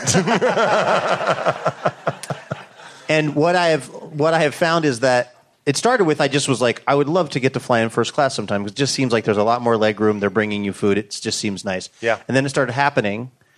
And then I started to decide that I had a favorite seat in first class. Yeah. And I was on a flight not that long ago where I got what I thought was the crummy seat in first class. Yeah. And I was mad the whole flight. It felt unfair to me. Yeah. And what I thought in the moment was... Bulkhead aisle? I go 1F. I think that the left side of my face is the good side. So 1F puts the bad side of my face against the window. Wow. And it's the bulkhead. You can go to the bathroom and come back without the person having to get up next to you. Oh, that's your favorite seat. My favorite seat. I was guessing that the worst seat is bulkhead window. No. I mean aisle. I think it's... I like being up front, but this is what I realized later on looking back on it. For me, what I need to do is get to the place where if I am middle seat... That's right. back of the plane, literally pressed up against the bathroom, if I can get to the point where I'm feeling joy in that moment, Yes. then the airline has nothing on me. That's right. So I got to stop trying to work my way towards 1F and start working my way towards 33. That's right. G. And that's what suffering is. Suffering is a dry run. So, yes, thank you is a confusing mantra for some people. And it gets even weirder when I say, when you're suffering, and the airline fucks up and they put you in the middle seat back row that doesn't even recline and it's right by the shitter. To say yes, thank you to that too. Because it's happening. It's happening. So I worked on this book for 3 years and then they printed the wrong galley. The galley is what gets sent out to the press for them to review it. And they sent like the first draft instead of like the 15th draft. Oh. And I'm like, this is my first book, so I didn't know that no one would review it. But listen, in my mind, I thought that like the New York Times was getting like a bad book, like a bad version of the book. And I just started feeling real dread, like real panic and anger. A lot of these like uglier emotions, harder for me to express. So I just got very quiet, and Sweet Val is there, and she knows something's wrong. And I went into the bedroom to be alone because I was raised to be such a sweet boy that I just don't know what to do sometimes when I'm angry. Sometimes with Valerie, this is a fun relationship tip, or if you're like me, tip, I just go like, I'm just being angry for fun. And then I'll be angry just to let them know that you're still there. Like, I'm here. I'm just going to be angry for a second. Motherfucker! You know, it's like, you know, and go burr. So I was feeling all this anger and this pain, and it wouldn't go anywhere. And there was nothing I could do. They were sent out. And I had to remember, I wrote it. And I had to remember, and I said, yes, thank you, to that feeling. Wow. I was the universe being the first-time author, feeling deep pain and frustration. And whether or not you believe that you're the universe doing this or that, it doesn't matter. What's psychologically very confusing in that moment to your brain is if you say thank you to suffering, it's still there. It's like a hot coal, but you're not holding it anymore. It's just sort of levitating in the middle, like a science experiment, like a magnet that just kind of floats for some reason. You're looking for like, I don't understand magnets. You just don't want to be too tight. You want to be spacious. These are the words. I used to say saved or converted. Now I say spacious and free. And that's something atheist, agnostic, we can all agree that that is a good inner state to cultivate. So when you're suffering, saying yes, thank you to it, even if you don't necessarily believe it. Like my baby wakes up at like 5:30 in the morning, and the first word out of my mouth in the dark bedroom, even though I went to bed at midnight because I do stand-up, I say out loud, yes. I go, yes. And it's not to be phony, because I don't believe it yet, but by the S in yes, I do believe it. It's happened. It's happened. I go, yes. I'm not resisting. We're back to Buddhism. I'm not saying I wish this was that. I wish the baby would sleep later. She didn't. Fuck you. What are you going to do? You can't control what happens to you. You control how you respond to it. And you control which you is responding to it. The big you goes, yes, here we are, and we're doing it. Speaking of your daughter, and I think we should probably move on to the Q&A. Yeah, we'll do some Q's and A's, and then we'll get out of here. But speaking of your daughter, what can you do as a parent because you want to love her and support her and put her on the best path that she can be on, but also you don't want to control her. You've already addressed the issue of Boston Red Sox onesies. Yeah. My brother gave me one, and I threw it. But how do you, because I have am I Kathy? This is the usual suspects moment of the interview where we realize you were Kathy all along. Kathy Soze. Yeah. But how do you as a parent try to use these principles you're talking about in parenting? But you're like releasing desire left and right. How do you release desire over this person who you care about probably more than anything else on planet Earth? I want to first tip my hat to the real parents. I have a baby. You know what I mean? There are people in the room that are like, okay, great idea. So I'll concede that I don't fully know what I'm talking about. But I can also tell you what I'm aiming for. And it's going to be schmaltzy, and I apologize. But I don't look at her as a vessel to fill up. I don't look at her as something I can teach. Natasha Leggero has this great joke about how men see babies as something they can stack up and lecture. Just like you stack three of them. Yeah. They're tall enough that you can kind of just talk eye to eye to them. It's all ego stuff. It's like, I'm going to make another me, and it'll go out and keeping an asshole in the way that I'm an asshole.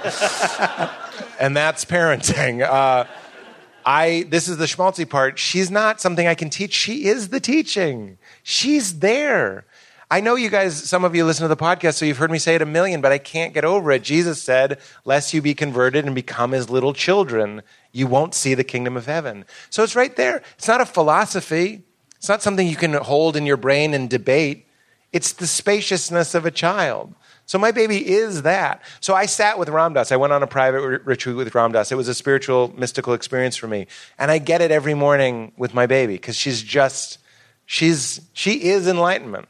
You know what I mean? She's not loved by God. She is God's love. That's true for everybody in this room, by the way. There's not a God out there loving you. You are the yes of the universe. It's already here. It's already happened. You don't have to earn anything. That's good news. That's great news. So the baby is the same thing. We let her melt us.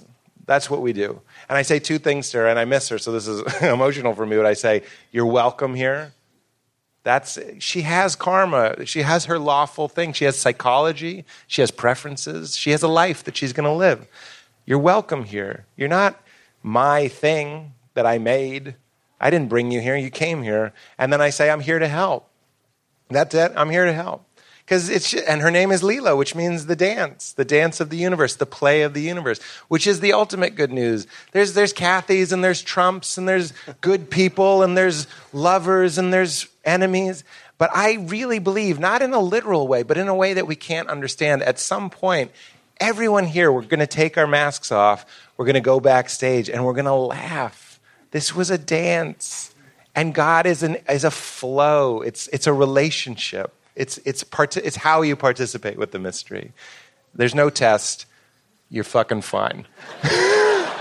Let's do questions. All right. Let's do some Q&A. Thanks, guys.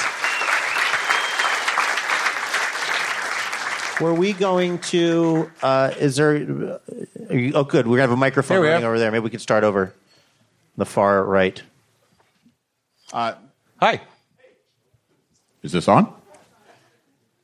I had the great fortune of my grandfather went through probably what you went through, and so my parents and then me, I got raised in this very atheist or actually just non-religious household where a lot of what you're talking about was like me at 3 years old. I just didn't have all the other stuff pushed on me. Right. And one thing I want to talk about is with enlightenment, I think of enlightenment as simply learning, and it's a continuous thing that I'm almost 60 years old and I'm enlightened every other day. And I think that's a big part of how we go through life is like passages. We pass through different phases and we're enlightened, and then we learn something new about that and something new about that. Right. How do you feel about I think that's lovely. I'm all for learning and growing and stuff. I think the way you're using enlightenment is when we say the Enlightenment, right? It's the introduction of reason, Greek logic. It got us bridges and vaccines, and that's what we call the Enlightenment, right? It's also when we started criticizing spiritual texts and reading them literally and kind of throwing them away, which was also essential and great. But just like when I say consciousness, Dr. Drew did my podcast. He didn't understand what I meant when I said a flower is conscious. Because he was thinking about it as like when you get knocked out, you're conscious. Why can't I say it? And when you're not knocked out, you're conscious. Conscious. It's a tough word. Yeah, I'm going to point to you when I want to say it. I'll do it. Conscience. I wrote a book about it. Wait, is that wrong? That's conscience, like your moral conscience. C-O-N-S-C-I-O. Well, you got it. I could type it. It's in my digital memory. Anyway, so there are these words that have these two ways of looking at that. So enlightenment, when we look at information that we store in our gray matter, is wonderful, and it makes life easier, and it gives life meaning, and it gives us a game to play. I'm talking about something different. I'm talking about who's learning. You know what I'm saying? When you go in your mind and say, what year did Columbus do this or whatever, who's pointing the flashlight, right? So we have this flashlight. That's your awareness. Feel your big toe right now. Go and send it to your big toe. Don't move it. Just go and see if it's there. Come back. That's the spotlight of your awareness. And you can point at places. So when I'm talking about enlightenment, I'm talking about the light pointing at itself. I'm talking about turning it around and looking at what is learning. Who is learning? You go, I didn't know that. Who is the constant? So a lot of teachers will say that thoughts, ideas, things we can learn are like clouds. And there are beautiful clouds, and there are clouds that we should share, and ideas that we need to grow and study and reproduce and break down and all the scientific method good stuff. But you're not the clouds, you're the sky. You're the thing that's, you're not the movie, you're the movie screen that it's projected on. That's what we're trying to say is enlightenment. So a child could be enlightened in the way that I'm using it. The way you're using it, like a scholar, will be enlightened his whole life. And again, I'm not saying it's just different from what I'm saying. When I say becoming like a child is enlightenment, it's so much about unlearning these programs. Our minds, Ram Dass says, our minds are beautiful servants but terrible masters, right? And when we believe our thoughts, you kind of have to take the good with the bad sometimes. And it's hard when you believe I'm a good, smart person. You also have to believe when it says you ain't shit. You know what I mean? Nobody likes you. You're an asshole. You're going to die alone. Swipe right as many times as you want. No one wants to suck your dick. Have you been reading my diary? So this is an important... You're funny. It's an important... Oh, I forget what I was going to say. It doesn't matter. Sorry, I derailed you. No, it's all good. It's just... It's all happening. What's that? It's okay to... Yeah, you don't have to believe that stuff. You don't have to believe the bad thoughts or the good thoughts. It's about... this. Yeah, that's what it is. It's really threatening to our egos if I tell you that it's not about being rational. It's supposed to be mysterious because it is a mystery. But our egos and our achieving mentality, we want to know. And as Ram Dass says, we want to know that we know. And we want to prove to others that we know. And again, that's great when we're building a bridge. But this mystery that you woke up in is so much more. We're dogs trying to understand the internet. So there's a humility there. Where you go, I had Tim Minchin on, who's a genius and an atheist, and I kept saying, I know, he's wonderful, and I wouldn't change him for the world, but when I said the unknowable, he would correct me and say, the not yet known, right? And that's fine. I'm glad there are people out there. I wouldn't change him for the world. I think there's some stuff that just is unknowable. There's just, as Terence McKenna says, the world isn't stranger than we suppose. The world is stranger than we can suppose. You can't do it. And that's what I like to stand in. It's not going to get us a new country or a new city or a new car, but it's going to, take you someplace different. That's the best way I can put it. All right, we'll go straight ahead. Nice. Hi, Pete. Hi. I'm Shayna. Nice to see you. Hi, nice to see you. So I relate with you. I've been homesick and kind of trying to find my way back home. Yeah. So I'm wondering, how did you find that path again? I can understand how you get to a low and then you feel it and you're like, oh, I want to go back up. So how did you get there? Yeah. I do want to be careful here because I'm not just like a psychedelic pusher. But for me, when we talk about mystery, it's one thing to think about mystery. It's another thing to be like steeped in it, right? So the psychedelic experiences I had one recently on my 40th birthday, and I was laying with Val and I was just rubbing my face in a circular motion on her face. And I went, do you even like this? But I don't even really fully remember this. There was a big part of the trip where I just kept saying, with tears in my eyes, I went, it's ineffable, which is a word for meaning, you can't put words to it. So that's an experience of revelation. It's a mystical experience induced chemically, right? So I went from reading about other people falling off their donkey on the road to Damascus to falling off my donkey. So mushrooms and psychedelics were important for me in that regard. The good news with Ram Dass and why it was so important to me, because I've only tripped, less than 20 times in my life. And I don't think is that a lot? Not in Portland. But you can get there without that, absolutely.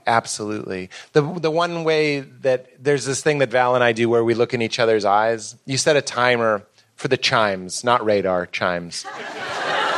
Something gentle. And you can do this tonight. In fact, definitely do it tonight if you want. Set a timer for 4 minutes and just look in each other's eyes.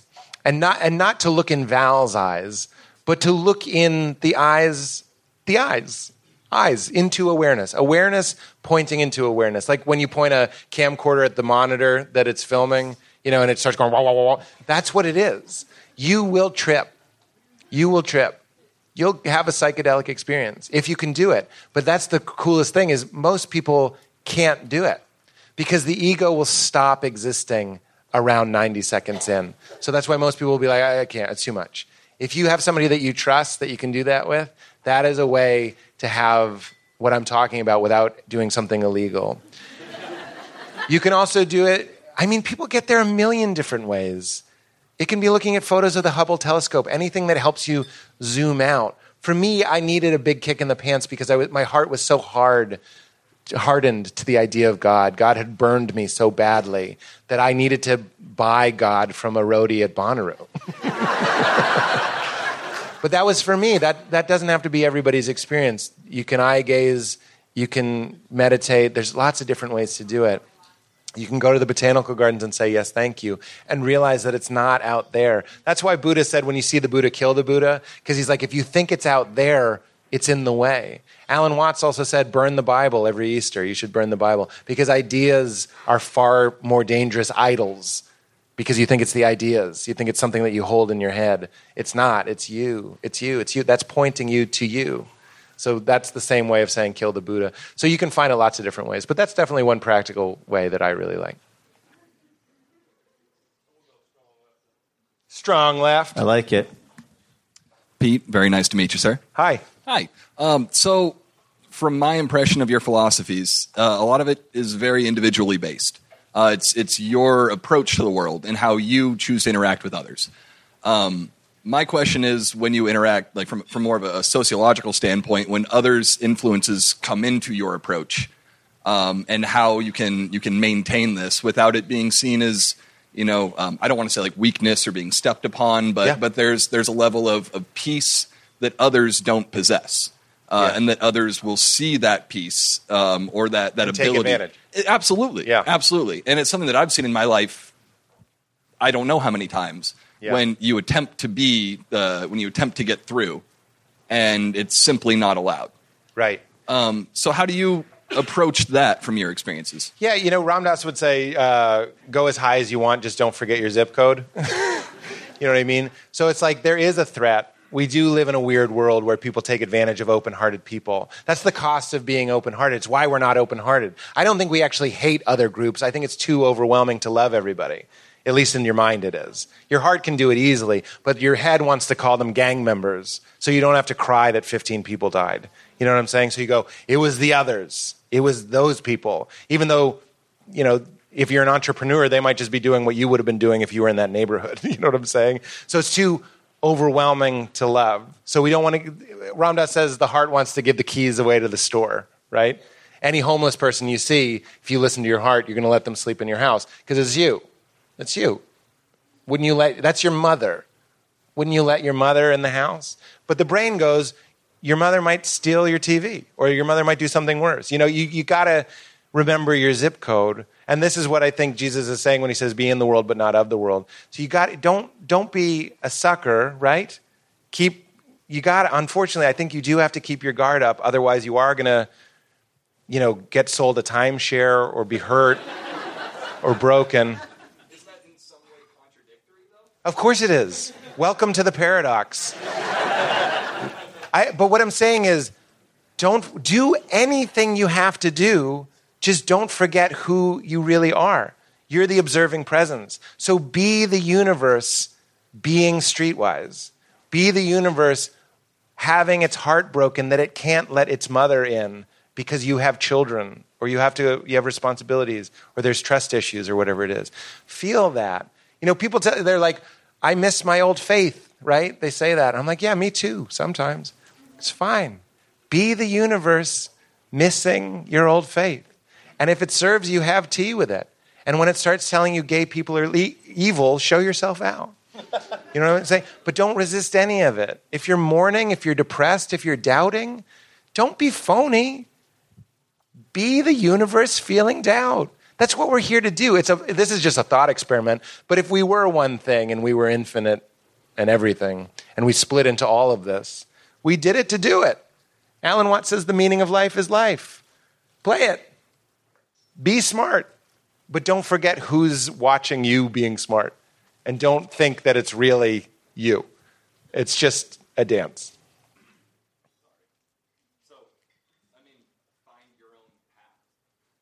Find your own path? Find your balance. Find your balance. Understand that both will occur and there is no right or wrong or yes or no. That's right. You are the guy. That's right. Work with it. Instead of resisting it, those conflicting feelings you have, that's also your karma. That's also your curriculum. And the ego wants certainty. The ego wants to go, well, I'm a holy man, therefore I'll wear these clothes and I will give all my possessions away. Maybe you're not there yet. Work with that. That's your curriculum. So take it. That's what Ram Dass would say. You're in the 3rd grade. Take the curriculum. You don't have to resist it. All right, y'all, we're far back right. I don't know why I'm the only one that laughed. That was great. I think it's because Nick is running this like a football camp, and it's working. Hey, Pete, you may have just answered this for me, but, and I don't mean this to sound sassy, because I can't tell you how therapeutic your podcast and your book have been for me. Yeah. But when you talk about, like, staring into somebody's eyes who you trust for 4 minutes and kind of getting, like, a pleasure hit from that, how do you reconcile that with, like, turning around and posting something on Instagram? Do you know what I mean? Like, how do you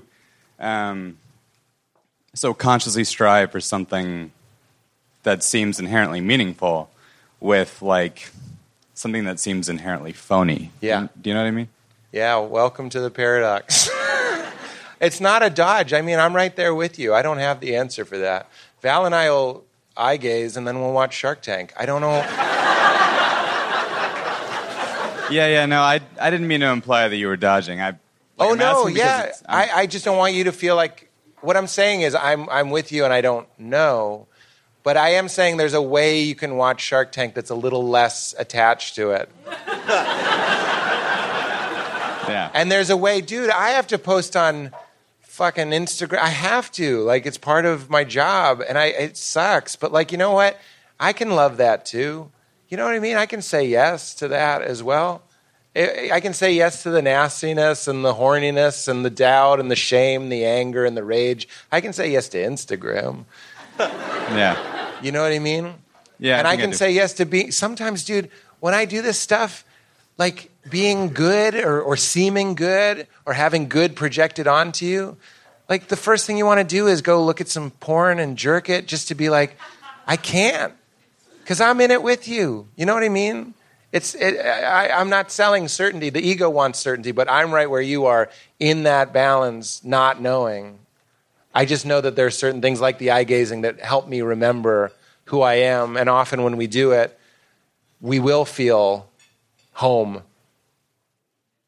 Yeah. Thank you. Yeah, buddy. We won't move too far. I got one right here. It's like Antiques Roadshow. Hi, Pete. Like, hey, man. I love you. Hi, buddy. First of all, I want to say I've listened to all your podcasts: Richard Rohr, Peter Rollins, Yeah. Shane Moss.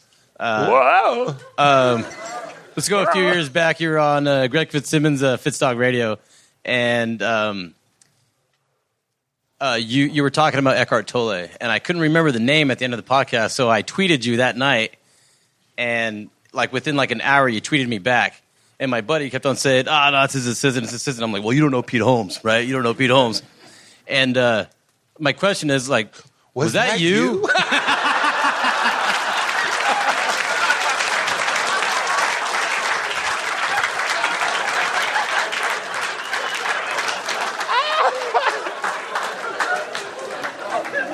Yes, that was me.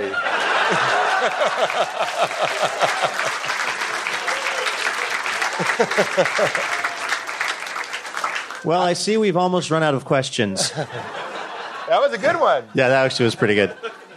All right, we got one right here. Okay. Hey, Pete. I love your podcast. Thanks for being here. I'm wondering, I think the comment you mentioned about us all being really present and connected when we're all laughing together, I can really feel that. I think we can all feel that.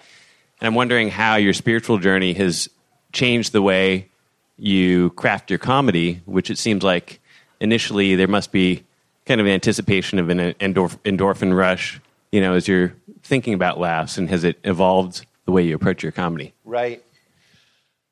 I said to somebody recently, I was like, I'm 40, and I feel like I'm sort of done doing... I love pure silliness. I just did Jeremiah Watkins' podcast, and it was so fun, and it was just 2 hours of just basically farting around. And I love doing Getting Dug with High, and there's a place for just pure silliness. So my comedy, I'm always going to do stand-up. I'm working on a new hour now. I'll definitely be back to Portland, obviously. Can't wait to come back. And we'll do it. And my hope is that people, sort of like with the last special that I taped here, I want there to be some stuff that makes you go, a little bit. But the primary feeling being joy and just laughter. You know what I mean? It's a weird thing that, like, we're talking about this stuff directly, and I feel like it reached a lot of us, and that's a beautiful thing. And then there's just a much larger group that needs these subtle messages sent indirectly. And that's why fiction is so great. That's why I want to stay in fiction. That's why I want to stay in silliness. But it's possible. Like, I think my Ways joke is about mindfulness. I think Green Eggs and Ham is about choosing joy. You know what I'm saying? Like, you don't have to stop and be like, you see what I did there? And, insist that people come with the language that you use into the philosophy that you have. I think there's a powerful thing to come together and laugh and then have people never think about it, but go like, I feel lighter. You know what I mean? Because I go to comedy and sometimes I laugh, but I go home a little bit more afraid that someone's going to steal my car. And I can't, you know what I'm saying? Like, I just turned down a movie where I was playing a serial killer, and I was like, that's Val's worst fear. You know what I mean? It might have been... That you're literally a serial killer? 'Cause I could believe it. I mean, I guess so did the people making the movie, and I was honored to be considered. But I'm just at a point now where I'm like, what is the fucking point, man? What is the point? If we're not, like the proverb, the Chinese proverb, if we're not feeding each other, what's the fucking point? And so much comedy, I love comedy, but I also hate a lot of comedy, is I'm like, oh wow, I'm a little bit more afraid now. I can't put my finger on it, but you made me more afraid. Because the ego got the mic, and the ego is scared a lot. And I need a little bit of resolution. I need a little bit of nutrition in there. But my nightmare is like, Pete's New Hour, very nutritional. Like, that would kill me. So when I'm writing jokes, sometimes I will reverse engineer. I'll take an idea like Love Your Enemy, and I'll write a joke about it. But I'm not going to like fade up a graphic with a Bible verse. But I am curious, like, what is actual Christian comedy? Or what? I'm not a Christian. I'm just saying, what is actual spiritual comedy? You know what I'm saying? Well, since Mike Warnke Life left the is game, fucking right, bro. The sniper in the hills. Life. You're fucking A right. You're fucking A right. That is beautiful. Let's just do a couple more questions. If that's Okay, we'll do cool, two more. because we also a lot of you want to get your book signed by Pete, and you want to talk to Pete, which is going to happen around the corner. So if you don't get to ask your question, you can ask it quickly. Then it's fine. Yeah. I have nothing else to do. No, that's true. What am I going to do? It sounded snarky. I mean it. I have nothing else to do. Choose a woman. I hope you have a lot of feminine energy, bro. First of all, I do. You're assuming that this person identifies as male. That's true. That's true. That's You true. burned. That's true. Thank you. You just opened up a can of burns. So you mentioned in your book your divorce and how that was an experience of grace for you. And I would imagine you would say the same about kind of leaving Christianity and finding atheism. And grace is such a loaded word in evangelical circles. So I'm curious how that word has maybe transformed or, I mean, it's so potent. There's a lot to it. And so the development of, I guess, how you experience grace now and how that might have transformed from your evangelical days to where you are now, and how you experience it today. Yeah. I used to think grace and God blessing me was things going my way. I forget who wrote that, but there was like slot machine God or Santa Claus God. You know what I mean? Who wouldn't believe in that God? He's paying out. You know what I mean? It's very tempting to worship our good mood. You know what I mean? To worship our euphoria, or you get the job and then you believe in God, or your team wins and you believe in God. I think that's why you all kind of quietly hate when a quarterback thanks God. I think the losing team, I'm not trying to be trite, he should thank God. He should thank God. Maybe not in the moment. It's really important when people are going through divorces, I always just say, I'm so sorry. And a lot of people are. A lot of people from our tradition, you just say, I'm so sorry. I'd kick myself in the nuts if I was like, it's grace. That's fucked up. It's a fucked up thing to say. And that's why I don't like to tackle big suffering. I just want to share some techniques that help with small suffering. The truth is, a lot of the great teachers would say that stuff applies to big suffering, but that's a little out of my pay grade. But now I see grace as what's happening to you. You know what I mean? And how we work with it. Ram Dass would say it's like the sandpaper that's sort of like grinding on us. Yeah. It's a constant. This is grace. What's up? It's painful but shedding? Yeah, shedding. Exactly. It's you're the butterfly in the cocoon and you got to come out when you come out. All that sort of stuff. But yeah, so I used to think grace was like I won the lottery. And now I see grace and they printed the wrong version of my book. Because for a second there, I really believed that Pete was a thing and his needs mattered. You know what I mean? And there's a lot of, this is straight Ram Dass too, there's a lot of freedom in realizing that not having your needs met and having your needs met, there's not that huge of a difference. Past the survival ones, when these things that happen to us that we think we could never have survived and we do survive them, you realize you're not who you thought you were. Who is it? Oh, I'd die if that happened to me. Here you are. That's Eckhart Tolle. He goes, I can't live with myself anymore. Who's the I in that statement? So these things come along to shake you out of your cage. I can't live with myself anymore? Who's observing the myself that's too much for you? That's grace. Fucking A. Okay.